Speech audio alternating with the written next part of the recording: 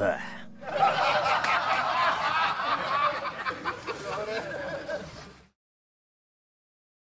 Welcome to movie number 1 for 31 days of Halloween 2022.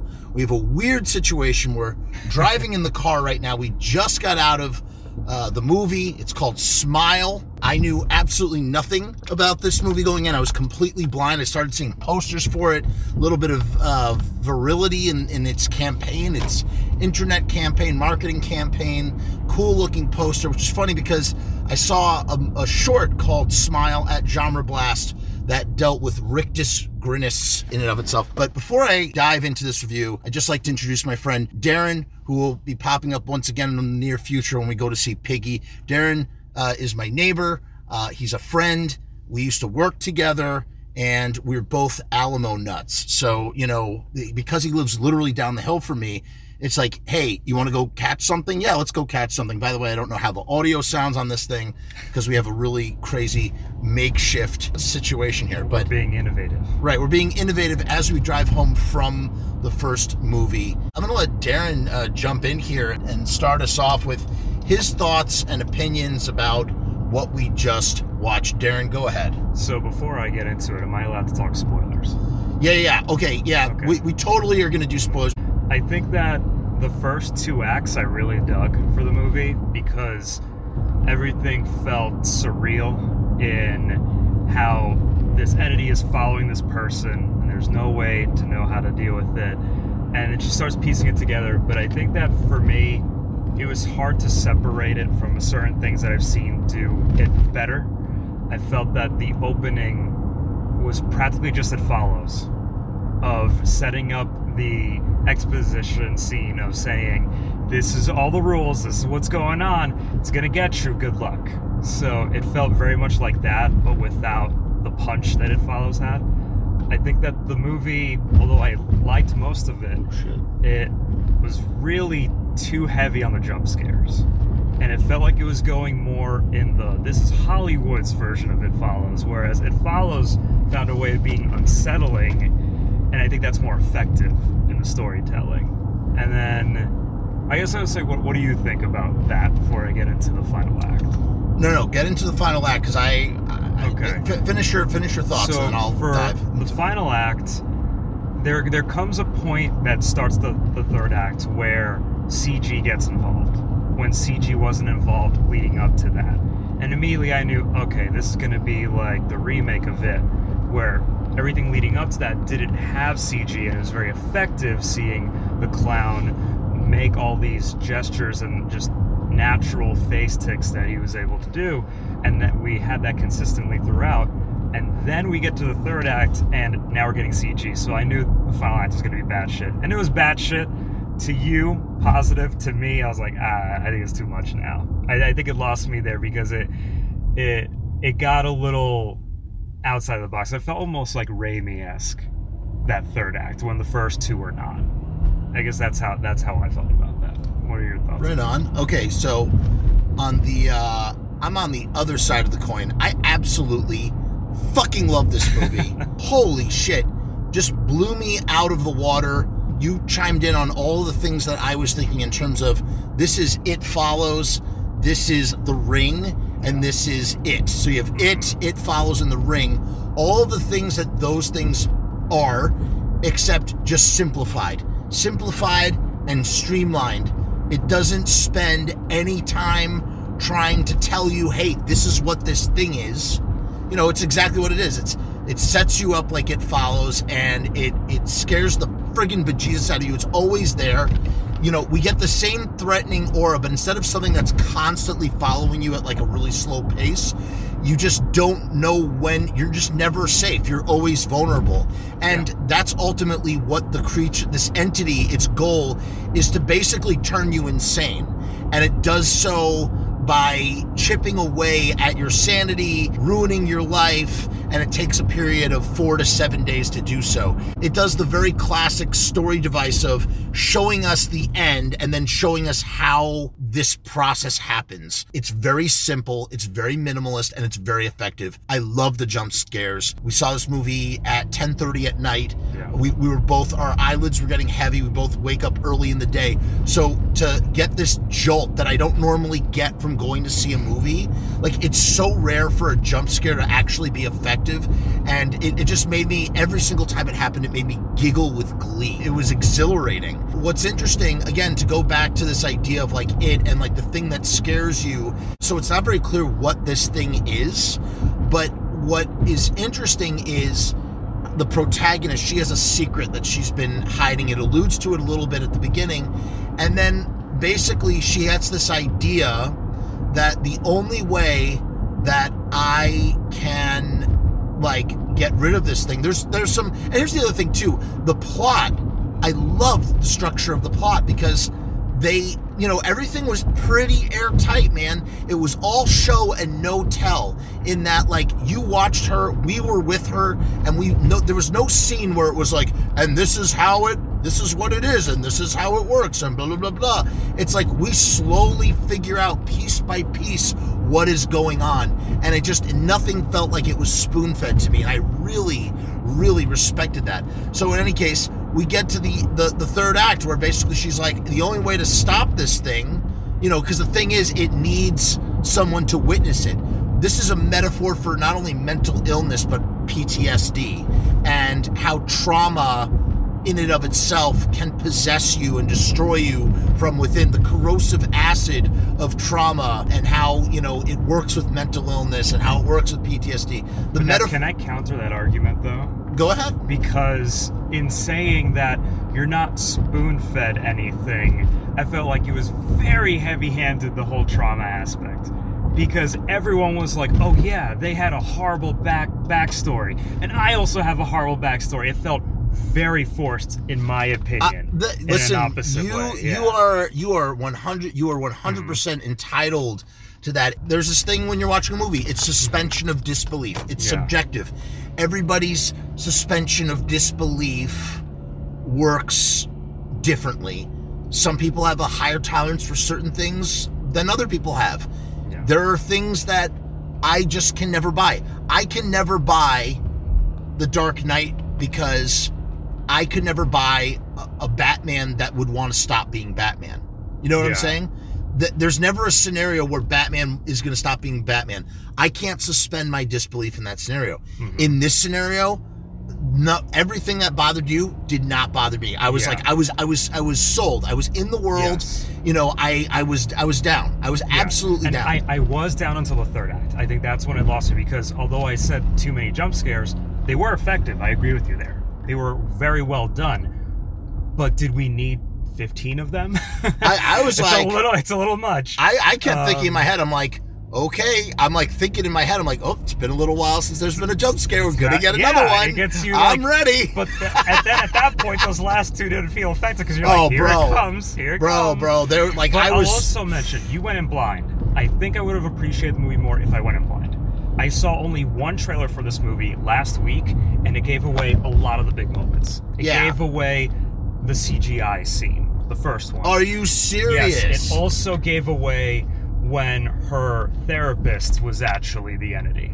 So, man. Two of the most effective scenes in the movie were spoiled in the trailer. This here, what Darren is saying, this is a prime example as to why you need to not watch trailers. Go watch movies. Go in blind as possible. You know, when we get to that third act, you know, it's building up this idea that we've seen before. You gotta face your fear. So she goes to face her big dark secret at her mother's house. She basically let her mother die. So she goes back to the house to face that fear, and she comes face to face with this entity in the form of her mother. And, you know, this is typical It fare. This is Pennywise 101, right? But here's the twist that this movie pulls off that subverts any expectation of any of the sort of source material that has come before that has clearly inspired this movie. she does something that we see in Nightmare on Elm Street. Nightmare on Elm Street, I would say, is another huge influence on this movie. She goes, I'm in control of her mind, as she's struggling with the entity who's shaped like her mother and sort of transforms into a really tall version of her mother and Marilyn Manson combined. That's what lost me. Yeah. I mean, it was, for me, I thought that was so creepy. I didn't care. CGI didn't bother me at that point. I was like so sold. But she says, like, I am in control of my mind. And she breaks the arm of the entity and she sets the entity on fire and she leaves the house. And what the entity has been trying to show from the beginning, from the moment that she was infected, cursed, whatever, from the moment the thing was passed on to her, that she was never actually in control. The entity has always been in control. And we get that Descent. If you've ever seen The Descent, we get the fake ending, the fake happy ending. She drives to the cop's house. And I love that the cop was like her ex-boyfriend. Like, it added like this little extra layer of character and story and made it more plausible that he would be so invested. The movie is actually kind of hinged on the fact that he was an ex-boyfriend, because he does all these things for her with his, with his cop powers and for her, and it makes sense. For me, it totally worked, because like, that's what you would do if you were still hopelessly in love with someone who broke up with you. So she, has this phony ending with the cop, and then it turns out that she's right back in the house. And then we see what's happened to everybody in the chain, because it's a chain of, we see what happens to everybody. Basically, the entity overpowers, breaks your will. And what happens when you start to get the smile, you literally you go insane. You let your guard down, which allows the entity to crawl into your mouth. And we get to see what the entity is. And it's just the most horrible looking monster you can imagine. and it crawls into her mouth. And that's how it possesses you. And once the entity is inside of you and the smiling takes over, you are no longer you. You are now in the back seat, and the entity is ready to transfer itself to feed on someone else's trauma, and it does that by murdering its host. And it's just, it starts all over again. What the hell is this guy doing? Come on, what are you doing, you jabron?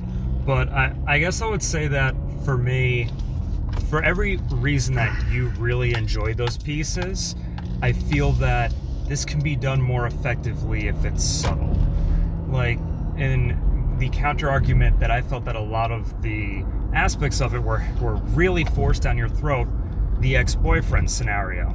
I thought that would have been better if it was more subtle in, you see him wave to her as if he knows her. That shows there's a friendliness there in the beginning, and then the next time you see them together, you have no idea. Yeah, but the next time you see them again, like when she's knocking at that door, you're like, who is it? And then she goes into them. Now you know there's a relationship. And I think that's a subtle way of doing it. There's a subtle way about talking about trauma without being like, oh, that person was crazy traumatic. That person's a nutcase. And they just constantly said those phrases repeatedly to beat it over your head, for me. So, by the way, shout out to Cal Penn. Random ass Cal Penn from Harold and Kumar. Yeah, that was awesome. So I think that for me, because it's hard to talk about this movie without making comparisons to It Follows, but It Follows did it in a subtle way, and I think I wanted this to be subtle because it felt very forced. It Follows didn't even follow its own rules. There's no rules. Yes, it definitely breaks its rule. It breaks its rules so many times. It breaks its rule in the third act, and similarly, I feel like this movie didn't break a rule in the third act, but it went in completely different directions. It established a very simple rule, and the rule is the entity kills its host and then transfers into a new host. You can skip it by simply, murdering someone in front of someone else. So here's an argument. I thought when she was driving in to this place that to finally get rid of the entity, couldn't she just have, if no one was around, that would have ended it. But she didn't want, she was hoping to, but this is what I thought was so brilliant about the story. She didn't want to. Her plan was that she would face down her fears. Entity, I understand, and that but she thought she was strong. She thought she was stronger than it. Okay, but the entire time she was driving there, I was like, oh, she's gonna and then it's over. We're good. It's over. It's a wrap. And then the fact that she spent hours there just for someone to show up and it get worse, it was like maybe. But that was you know. that was the entity. That's how insidious this entity was. It was like it let her think that she was in control. It let her think that she could defeat it. And then once her guard was down, it came back and was able to. She was so tired at that point. She's like, I just want to sleep. She was so tired. She was so beaten down that that's when the entity can do its thing. Because the entity, it seems, can't really hurt you until it gets inside of you. That's when it possesses you. Everything else is it plays tricks on you to ruin your life, to get you to lower your guard, and then it jumps in your mouth. Super simple. You know, they say there's brilliance in simplicity. I think this movie has that in spades. So go ahead. Two other points I want to make. Yes. So one of them, she was a menace around glass, wasn't she? Yeah. She broke 2 glasses. She was a real and klutz. she fell into it. And there was table. a point, you remember the point where she wakes up in the middle of the night and she's pointing the knife at her husband? Yeah. I was just imagining her just opening a cabinet and just slamming some glass on the ground. Oh my God. Because she just kept doing that. Just That was glass really breaking. funny. And she breaks the kerosene lamp at the end too. So. But the other thing, going back to subtlety, I guess for me, it would have been more effective in the end if you don't show me what the entity looks like. I like being able to suspend myself in that way to say, this is just outside of my realm of understanding. There is no entity. I don't need a reasoning. It was pretty fucking I guess good for looking me, entity though. But I think for me, I'd rather not see the entity. I'd rather not have explanation. 9 times out of 10, it's not good to see 9 out of 10 Yes. times, it's good to not see the entity. Yeah. In this 1 out of 10 time, the entity was satisfying enough to me, scary enough to me, where I was like, oh, and then she opens her mouth, and I was like, oh, funnily fuck, enough, that's. I liked how the entity looked at the very end. I didn't That's like. what I'm saying, I didn't dude. like the giant mom. You didn't like the Marilyn Manson mom, but that's what I'm saying. It pulls off its face. It shows what it really is. Again, we get no explanation. She doesn't go to the library. She doesn't open up some fucking old Necronomicon book. Sure. We just she speaks to some people who have dealt with it, and she's traced the lineage herself, of the lineage of herself, and that's it. And that worked so well for me. I was happy. And of course, perfect exposition at the beginning with the person who's dealing with the thing. And even she doesn't give it away. She's like, I'm not crazy. I'm dealing with this insane situation. Gives just enough information for her to go and trace the thing back. It worked. For me, it was airtight. Yeah. So we'll talk again. We will reconvene on Tuesday for Piggy and have another one of these discussions. Darren, thank you so much. Thank you. This was fun.